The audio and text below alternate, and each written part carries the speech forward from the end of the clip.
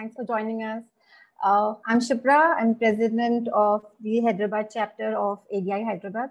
And at ADI, we are a bunch of professionals, design aspirants, design practitioners who've come together to give a platform to promote this best practices in the profession of design in India by strengthening and promoting the capabilities of the Indian design profession, as well as amplifying and presenting a unified voice to influence public policy, shape the industry, and benefit the people at large. And today I have the honor to introduce Arvind Lodaya. Arvind, thanks for joining us today. Arvind is a trained product designer. He's worked extensively in product, service, and business innovation, design, and branding. He's worked across sectors, teaching at premier institutes in design and overseas, and works with social impact startups, including a museum on conflict, a tech-enabled vocational skilling venture, and a design-led business incubator. I've personally known and worked with Arvind for at least half a decade or little more. And for me, every more being presence has been a huge learning experience. And his interest still just rubs on everyone around him, including me. So it's just been a great journey to know you, Arvind, and work with you. And without any further ado, I'll hand it over to Arvind. Arvind, all yours.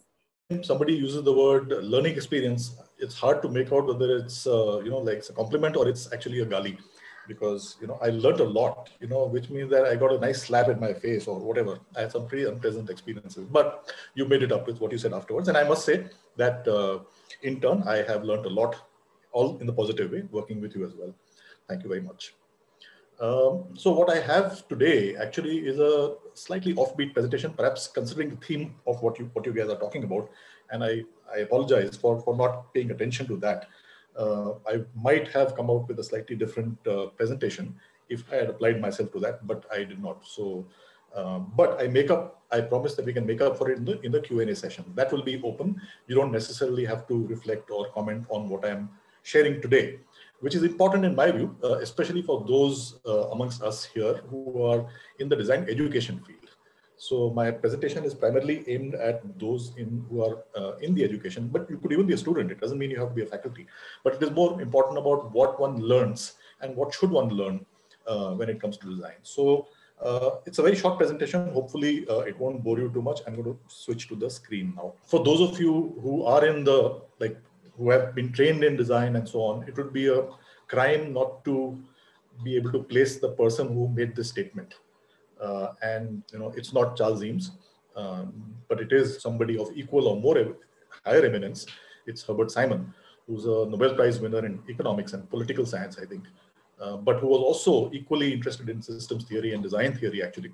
One of the earliest scientists to really work in design theory, which has become quite extensive since he started or pioneered the field. And I think this quote of his really captures what my understanding of design is. It is important to also have definitions of what we talk about, because design is such an open-ended word. It could mean anything and everything, and rightly so.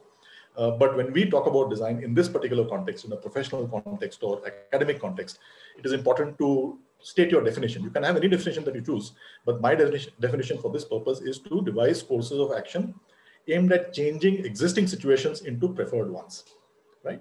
So that's I think as open-ended and as generous a definition as you can have, which means that even people in the prehistoric era who found ways to improve their conditions or to do something easier or better or more efficiently or more pleasurably also were designers, right? And there's a very popular saying which Ranjan and others used to always sort of tell us, which is that design is an ancient activity, but a very young profession.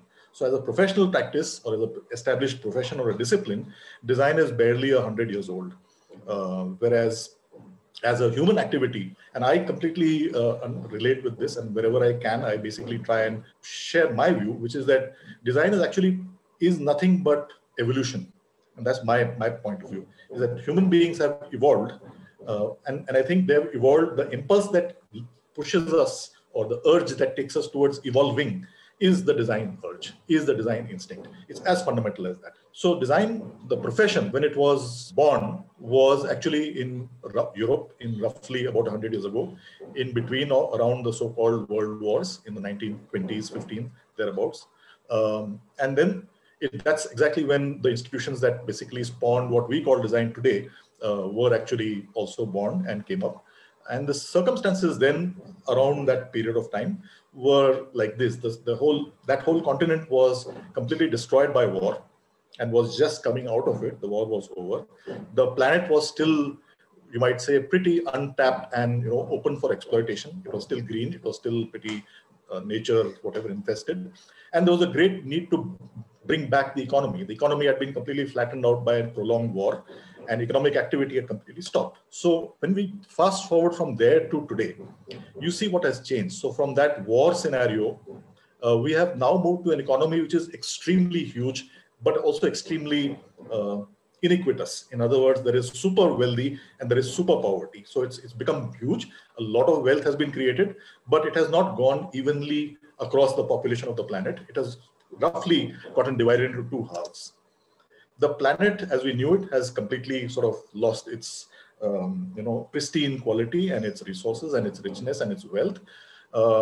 In fact, thanks to the 100-odd years that we have plundered this planet and led to its current state today, it has already given a name for an era, like the Anthropocene, what they call, is an era that is called, unlike any other era which typically lasts for millennia, or hundreds and thousands and billions of years.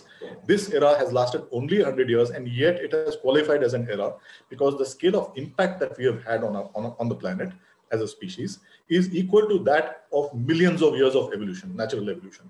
Can you imagine? So that really shows us the scope or scale of the issue, the magnitude of the issue, and the crisis that we are facing. And last but not the least, we have the economy, which started off as economic building and development and growth and engineering and goods and supplies and all of that. But today, increasingly, it is resulting in this kind of larger and larger, ever-growing mountains of waste, which we can't get rid of. We don't know what to do with this waste. So there's increasing amounts of waste that is being piled up somewhere, usually not in our site, but when you're in India, everything is in the open site as well. But we still don't have a sense of the scale of garbage, pollution, and waste that our planet has been saddled with since in these short 100 years. And unfortunately, or fortunately maybe, design is a key instrument in bringing things to this pass from where we started out. So if you look back at Herbert Simon's question about changing existing situation into a preferred one, it is time to ask the same question again. What exists and what is preferred, right? And as I just will show you now, I gave you a little preview in the previous slide, that the world has completely changed from where design started out. Design itself has changed as a practice. But my question has been, has design education changed? And I'll try and give you an answer to this. So when design started out in about 100 years ago, it was aligned around the industry verticals. So industry was coming up and there were products being made and furniture being made and textiles being printed out or woven and graphics being created and so on and so forth. So design started adapting itself to these industry verticals.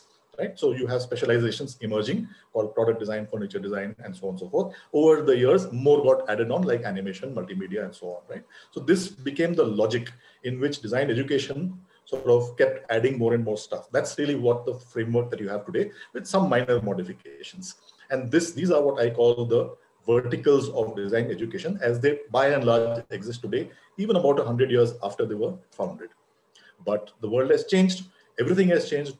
So our economy itself, the notion of the economy has changed from, at that time, what was a linear economy, which means that you extract minerals and stuff from the earth, you convert them into products, you use up the products and throw the products and discard them, and it adds to the pile of waste. It's a linear process. It starts from the planet, from the earth, and it turns into waste at the end of the thing.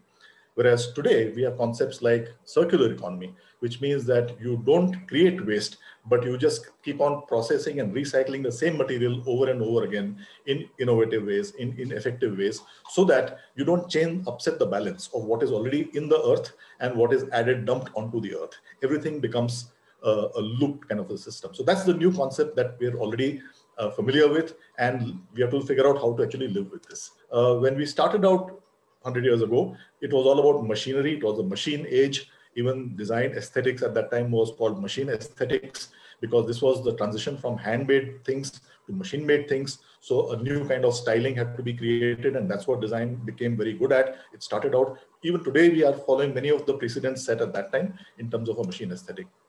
But today, what we have is machinery is already becoming obsolete in many senses. We're getting into very, very different forms of production of goods and services. Many of the goods that we are now producing and consuming are no longer physical or material. Often they are virtual or experiential in some sense.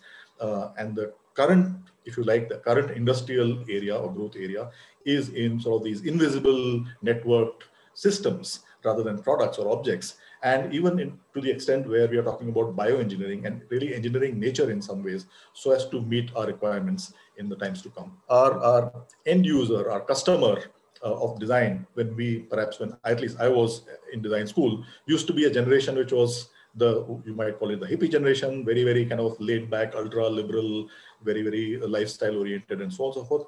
That is no longer the case. Today, perhaps you have a new generation of consumers that design has to serve, and this will keep changing with every successive generation. This is the new generation. And as you can see, that the new generation is predominantly digital.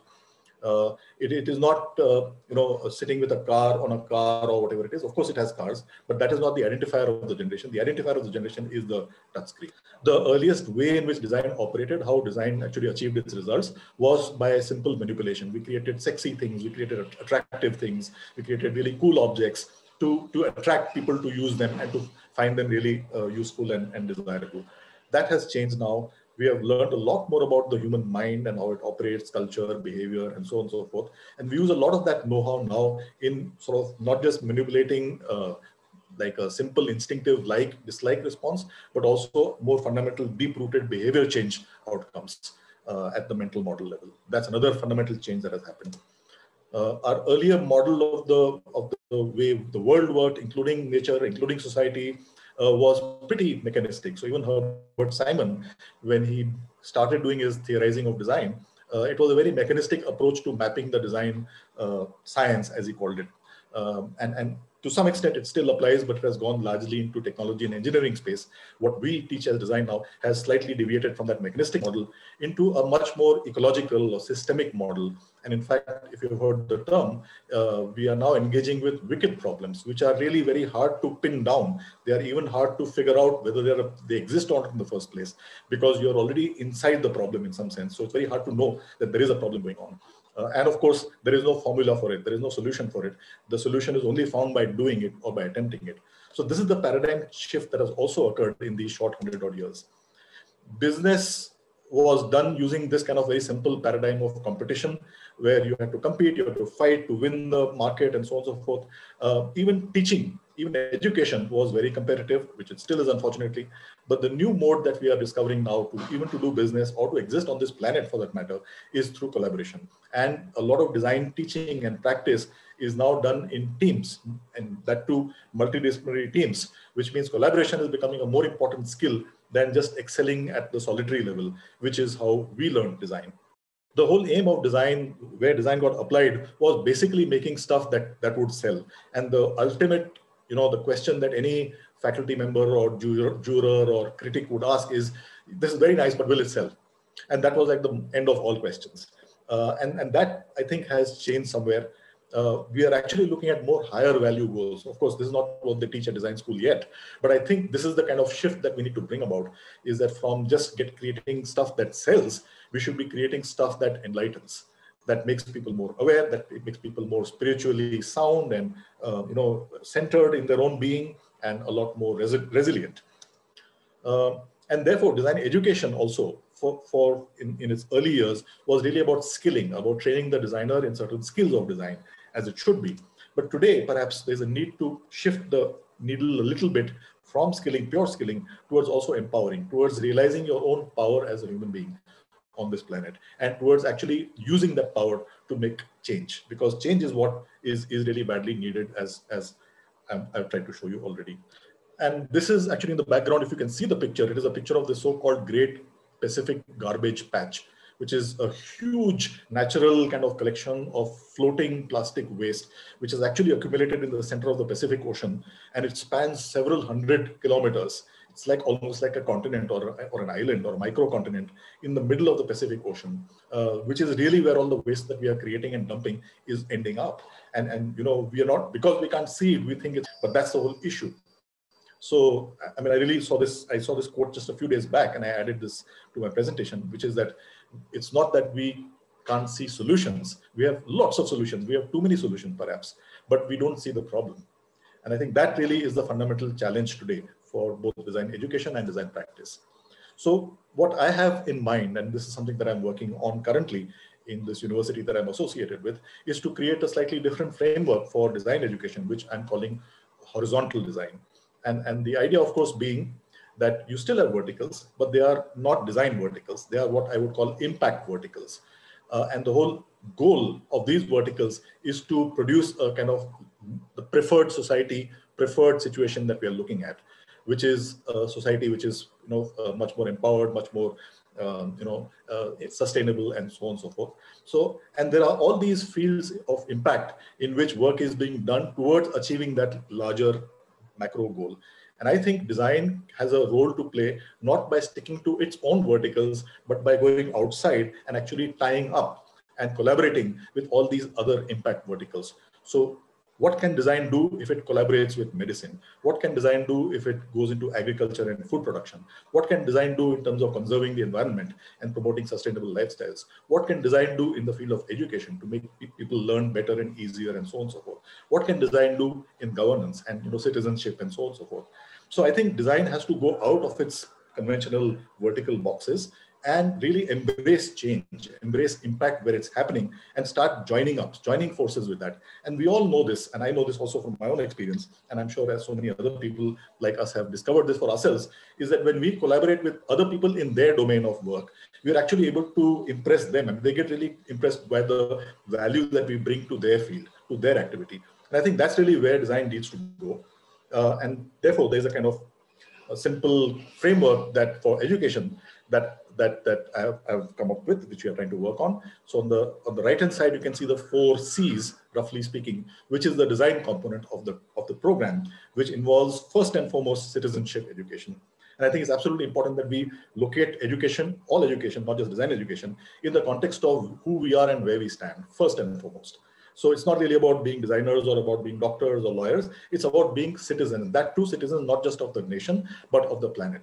We have to develop and completely shift our identity from being these kind of localized national beings to being planetary beings. Because if we don't, I think we have a pretty tough time ahead of us. Correlated with citizenship is to actually become responsible. What is the right content? And that, because the focus of this program is essentially towards communication, we are looking at content as a focus area, as the main substance or meat of communication design. And unlike most communication design programs, here creating content and really authoring, editing, and crafting content is as much a part of the program or of the outcome as the communication, the design of the communication itself, which is the next step, of course, which we can't do without, but where we are looking at both, not just the artistic aspects of communication, but also the science behind communication. So there's a whole scientific undergrounding, which now is available to us, which may not have been available 50 years ago in terms of design education. But today we know so much more about how cognition works, how perception works, that becomes fundamental to the teaching and practice of communication design. And last but not the least, working with communities. That's another important shift away from working. Usually we have trained our students to work in a kind of corporate design context, which is in a design studio or in a design lab, which is usually far away from the actual field of impact. You sit in your lovely, beautiful little isolated studios or practice areas, and you design for people out there, outside your windows. Whereas I think the new mode of design is a lot more inclusive, is a lot more participatory. It also believes, like I said, about collaboration, is that everybody has the capacity and potential to be a designer. And as the trained designers, perhaps our job is to facilitate that kind of good design to emerge through collaboration rather than try and do it all yourself. So community engagement and activation is another important aspect of this program. And then the last 2 pieces of the program is immersion in the impact domain. So now, instead of specializing in your conventional design verticals like furniture or product or whatever it is, you should be able to immerse and specialize in an impact area. So you could become a trained or an expert designer in the field of education or in the field of healthcare or in the field of law, judiciary, justice system, maybe, who knows where. You can choose your impact domain and learn all about it through immersion and acquire the technical application expertise required for that particular function, which means you don't have to learn the same skill set that everybody else does, but you learn those technical skills which are specific to and valuable in your own domain of choice.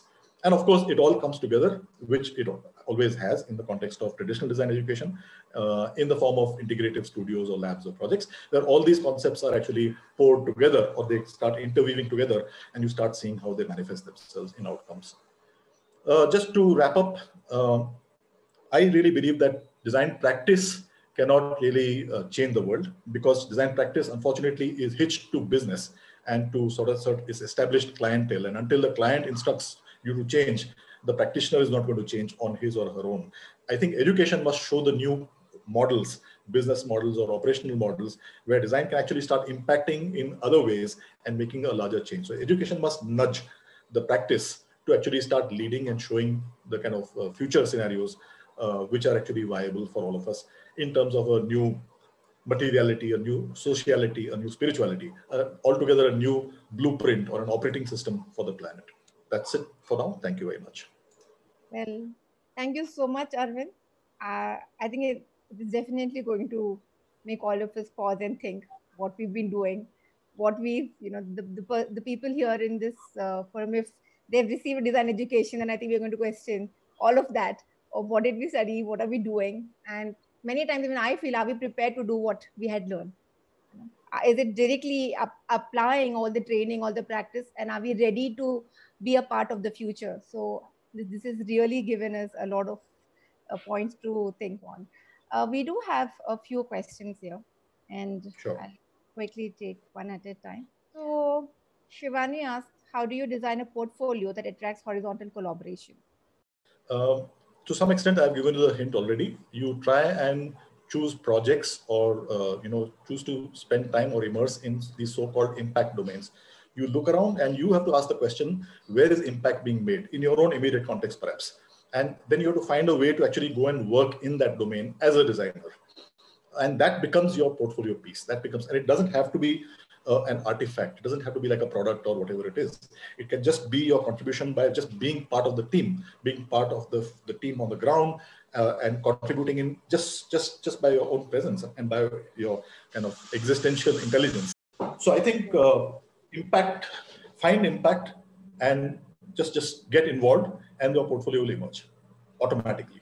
This is actually very similar to what Mahatma Gandhi apparently said. I just remembered that now.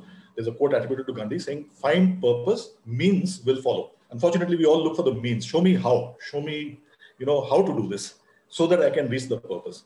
And he said, first find purpose. And once you find the purpose, you'll be so consumed by it and obsessed by it that the means will automatically come to you.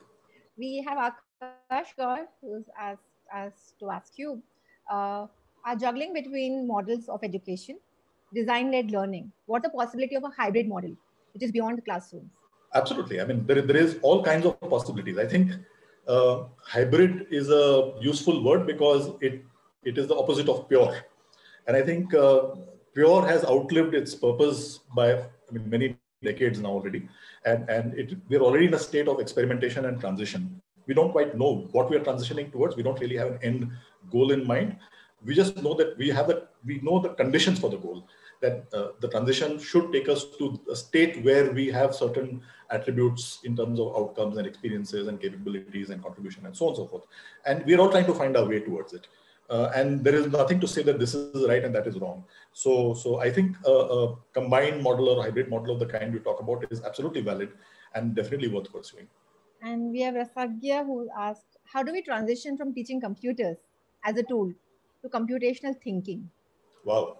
I don't know if you're asking this question as a teacher or as a student, but I will assume you're a teacher or asking from the teacher's perspective because you use the word teaching.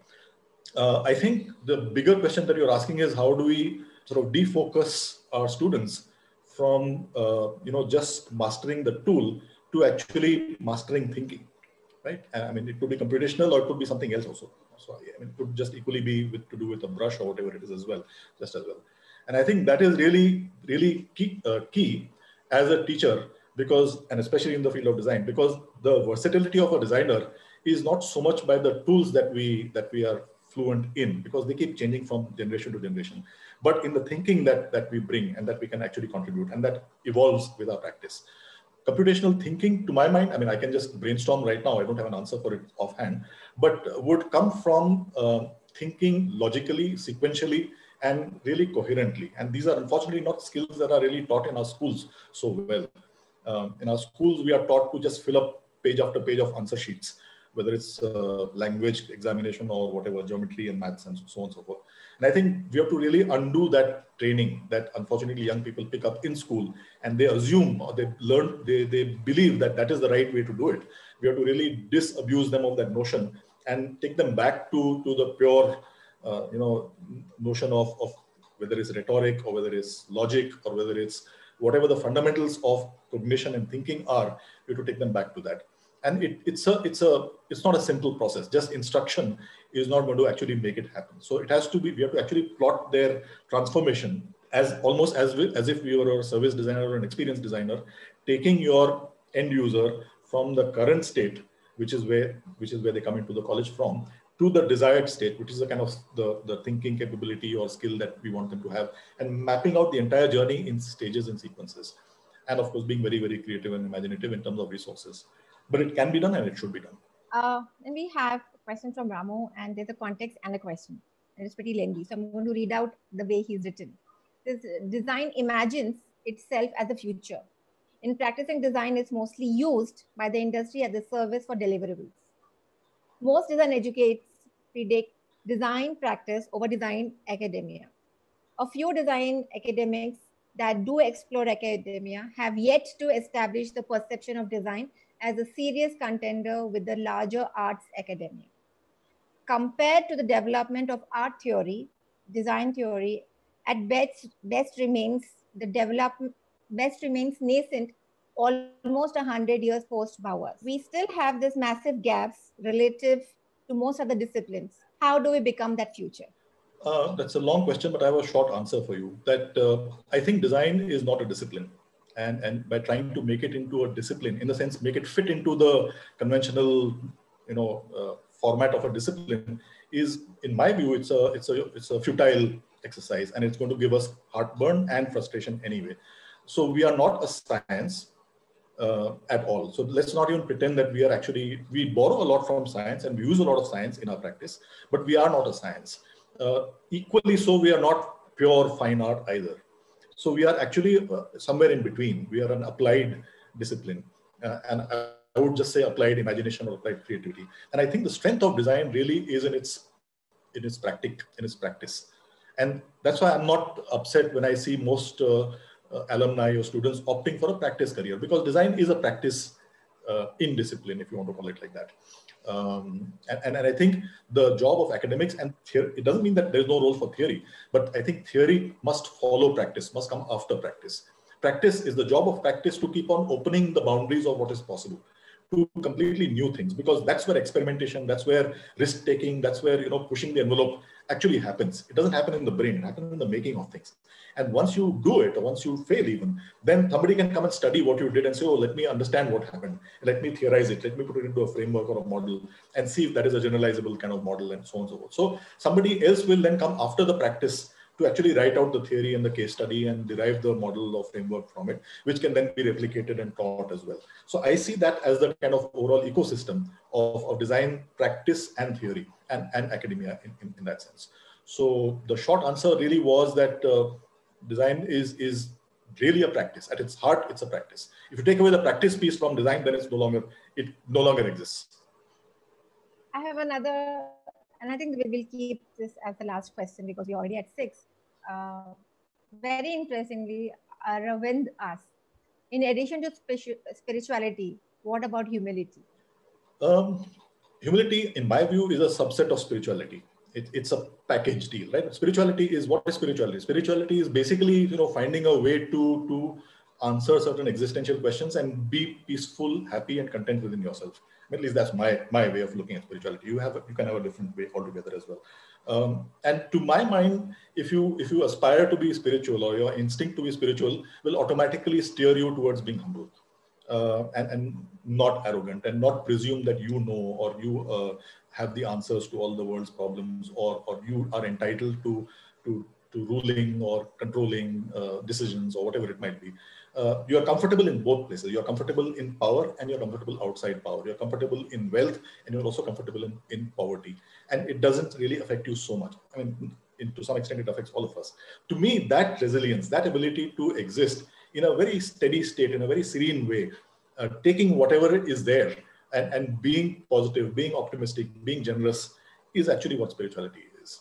You're giving us a lot of, thinking bites. I think people are going to, not just gyan, these things you hear, but when you hear in this context, they've been, listening to you, and these so many bombs to just stay with, linger around and say, what does this mean? So I think this is extremely interesting. So I've been asked to take one more question, and because there are many, but I think we'll take one more.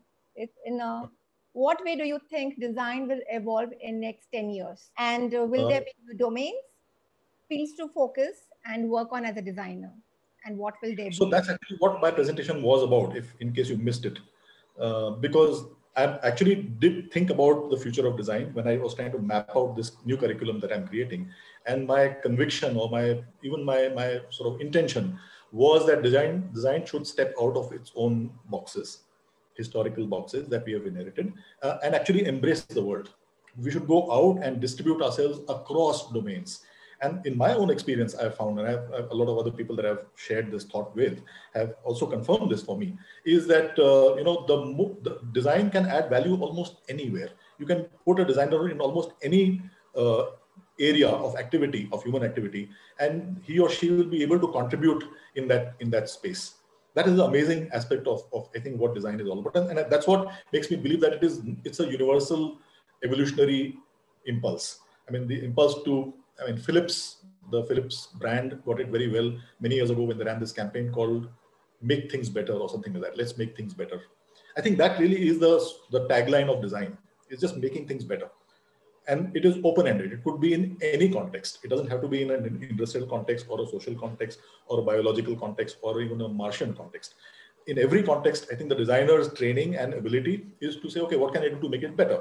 And that's also what makes designers really painful critics, because we always find faults. Because we're always looking for making things better. So we're always finding faults with even the best of the best. This is not good enough. That is still not satisfying. This could still be better. That's the kind of training that we get. And that's what we do in our existence. Which makes us very painful for some, members of our family and so on. But I think that's the beauty of being who we are, that we find faults and we find ways to make things better. So that's why I think that we should stop doing it only in the narrow domains of product and furniture and systems and so on and so forth. We should go out all over the world and make things better. And I think the framework that I'm working on, the intention behind it at least, is to equip the student to become versatile enough and confident enough with the basic fundamental design abilities to not sort of impose himself or herself on another domain. That would be really wrong. But to humbly, since you talked about humility, learn and really blend into that space and become a valuable contributor in that impact area. So I would imagine a designer to go into ISRO, and become part of some team there. I would imagine a designer to go into a really grassroots NGO in Odisha somewhere, let's say, working in the Adivasi communities and add value there. I would imagine a designer to go into a posh university somewhere in a completely academic space, or even in a scientific lab perhaps, which does fundamental work in physics or whatever it is, and add value there. I think we can and we should.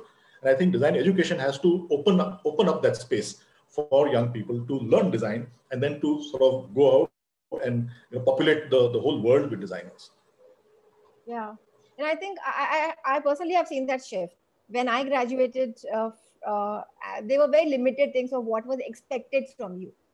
And that has changed drastically, where you are not just, being called to make that impact at what you see, but then, try to understand what is going behind. And that has spread across domains, things that you have never imagined is kind of catching interest. So I think it's a great time of what you're saying, let us be versatile, let us go around across these, these extremes. So I think that is also a great time, people are expecting designers to come to make that impact. Exactly. That's actually absolutely right, because I've encountered that expectation from the world. Yes. People are waiting for designers in a sense, Yes. and to come and actually work with them and to enhance their output. They realize, my own partner is a scientist, and we often now have amazing discussions on what she researches, which is to do with some forest ecology at the roots level and all that, which is very technical stuff. But, from my own layman perspective, when we discuss things in terms of presentation, in terms of visualization and showing, the sharing the idea with other scientists, or to make a pitch for funding, suddenly we find there's a lot of convergence that starts happening, because the language I speak or the ideas I bring completely dovetail into the needs of that situation. And my input is not presented as some know-all person, but somebody who actually adds value. And I think the same applies across the board. You can name any industry, any area, and I can bet you that you will be able to find a way by which a designer can make a contribution there. And to go back to the point, Shipra, you were saying, is that it's perhaps a manifestation that all of us, even though in our education we learned this course called systems design, but design did not really operate at a systemic level at that point of time. We still had to go into the verticals, into the specializations. So I had to become a product designer, and you had to become a something else designer, and somebody else to be a textile designer.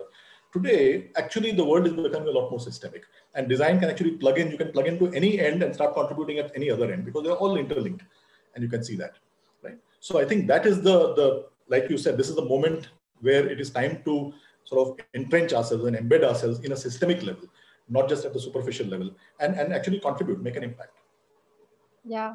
I think that is where this new framework that you are working on is just going to empower the students, because I think of what we studied, what we were trained initially, and what is expected to do. I think there is a continuous learning to be relevant, to actually add that value, because of the restrictions of the exposure that we had. It was 100%, but it was to that domain, that field.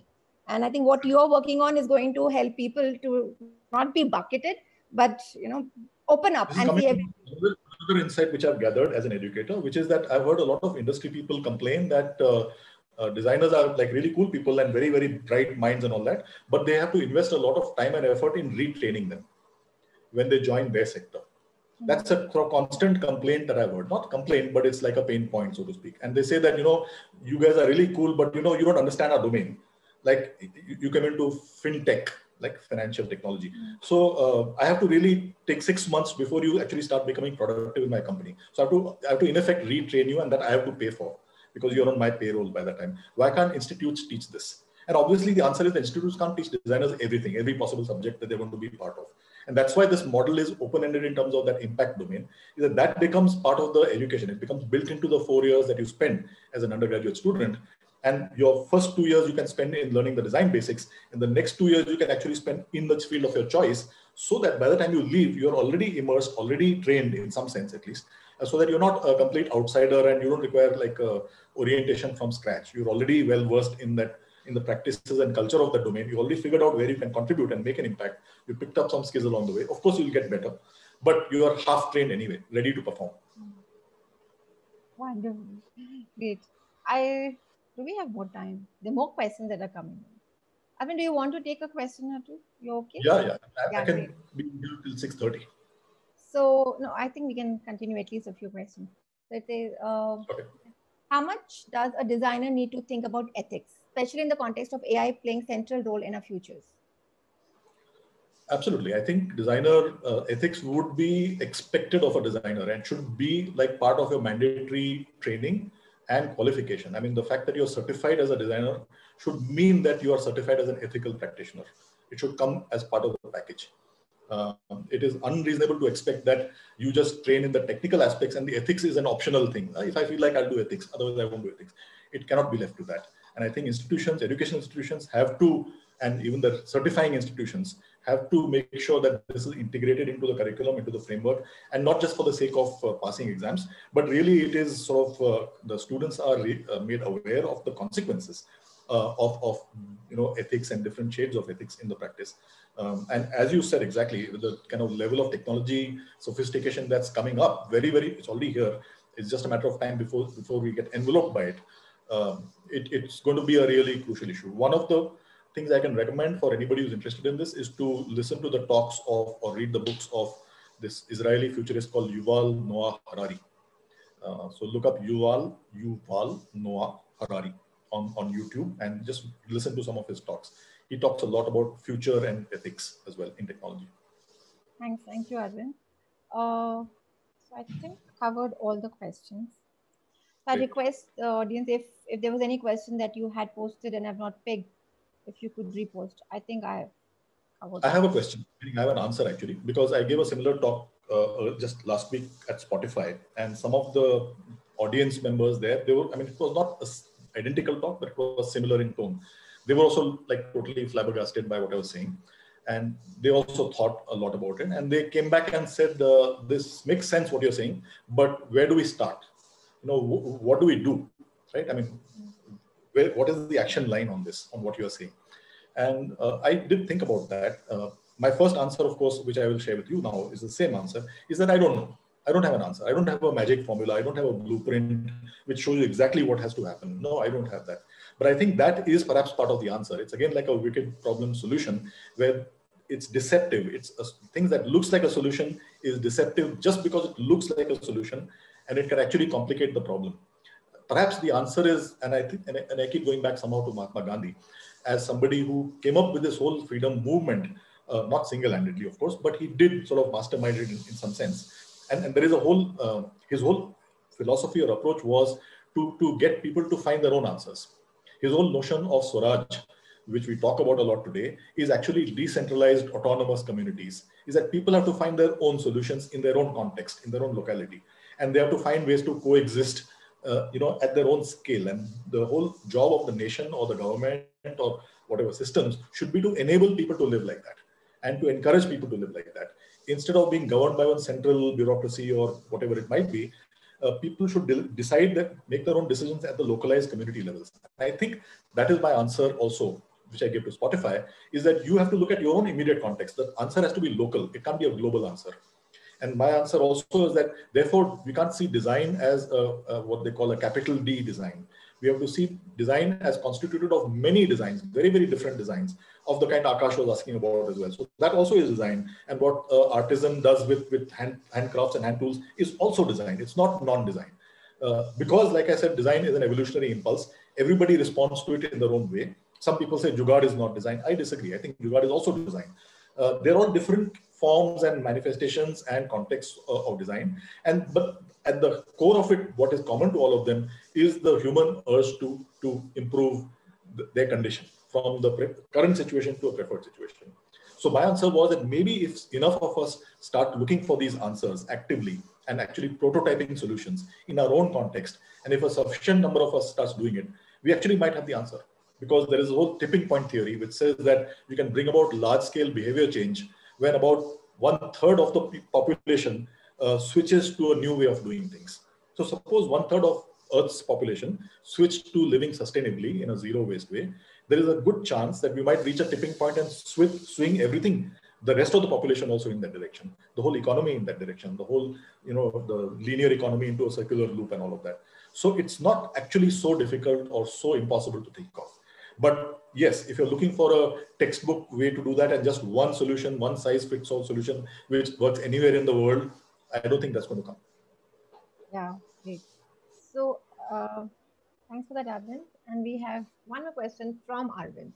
It is, Okay. what about this new thing called speculative design that is being peddled? And is this similar to what you're working on or what we've talked today? Not as far as I know. I mean, if you use the word peddled, it means that you resent it in some way, or you think it's something cheap or undeserving, perhaps. And I don't agree with that. I think speculative design is an experimental aspect of design training and design practice, where the objective is not really to come out with a successful solution or business model or whatever it is, but its actually purpose is to get people to start thinking and reflecting. So it comes from a theory or a practice called critical design, which has sort of branched out into what is called speculative design. But the idea really is to create these conceptual creations which make us think. It's like a satire or a spoof, right? You won't say it's being peddled, because the job of a satire is to really point a mirror back at us and show us what we take as granted or what we accept as normal and say, are you sure really that this is what you want? Because, when presented in an absurd way or in a humorous way, it actually makes you wonder. If you look at the films of Charlie Chaplin, for example, when he came up with Modern Times and so on, they were really satires. They were actually satires on the whole modern industrial economy. And you could, I could say that it's speculative because it is not a solution. He did not give a solution. He gave, in fact, he gave us a mirror to look back with. And I tend to see speculative design as part of that kind of a critical practice, whose objective is perhaps not commercial. And I have no problem with non-commercial practice at all. I hope that brings some clarity to these two different things that we've talked about. Yeah, great. So do we have any questions, audience? We have some time with Arvind, and I would really, really urge you to take, full advantage of having Arvind with you. And if you have any questions, please post. Else, I think we could close. Any questions from anyone? We could wrap up. I think we should wrap up now. Yeah, so I think we've covered all questions, and we've had Arvind really being patient to answer all the questions that we've had, and some are not so relevant to the topic, but with all your experience, I think you've just helped us get something there. So great. Thank you so much, Arvind. Thanks for taking time, and thanks for sharing this new framework that you're working on. And I'm sure that it's going to help the future generation of designers to be more empowered, have more things to offer to, and be more relevant, and I think equipped to take that up. Right. So thank you so much, Arvind. And just before we sign off, I want to remind everyone who's on this call, if you're not yet an ADI member, please do take time, visit the website, and do sign up, do become a member, because this talk that we did today is one of the many opportunities that we look forward to. We try to bring together to help all of us learn, all of us grow, and add each others to our learning journey, right? So sign up and let us grow together. Great. Thanks a lot. Thanks, Arvind. You have a good evening. Thank you. Bye, everyone. Thanks.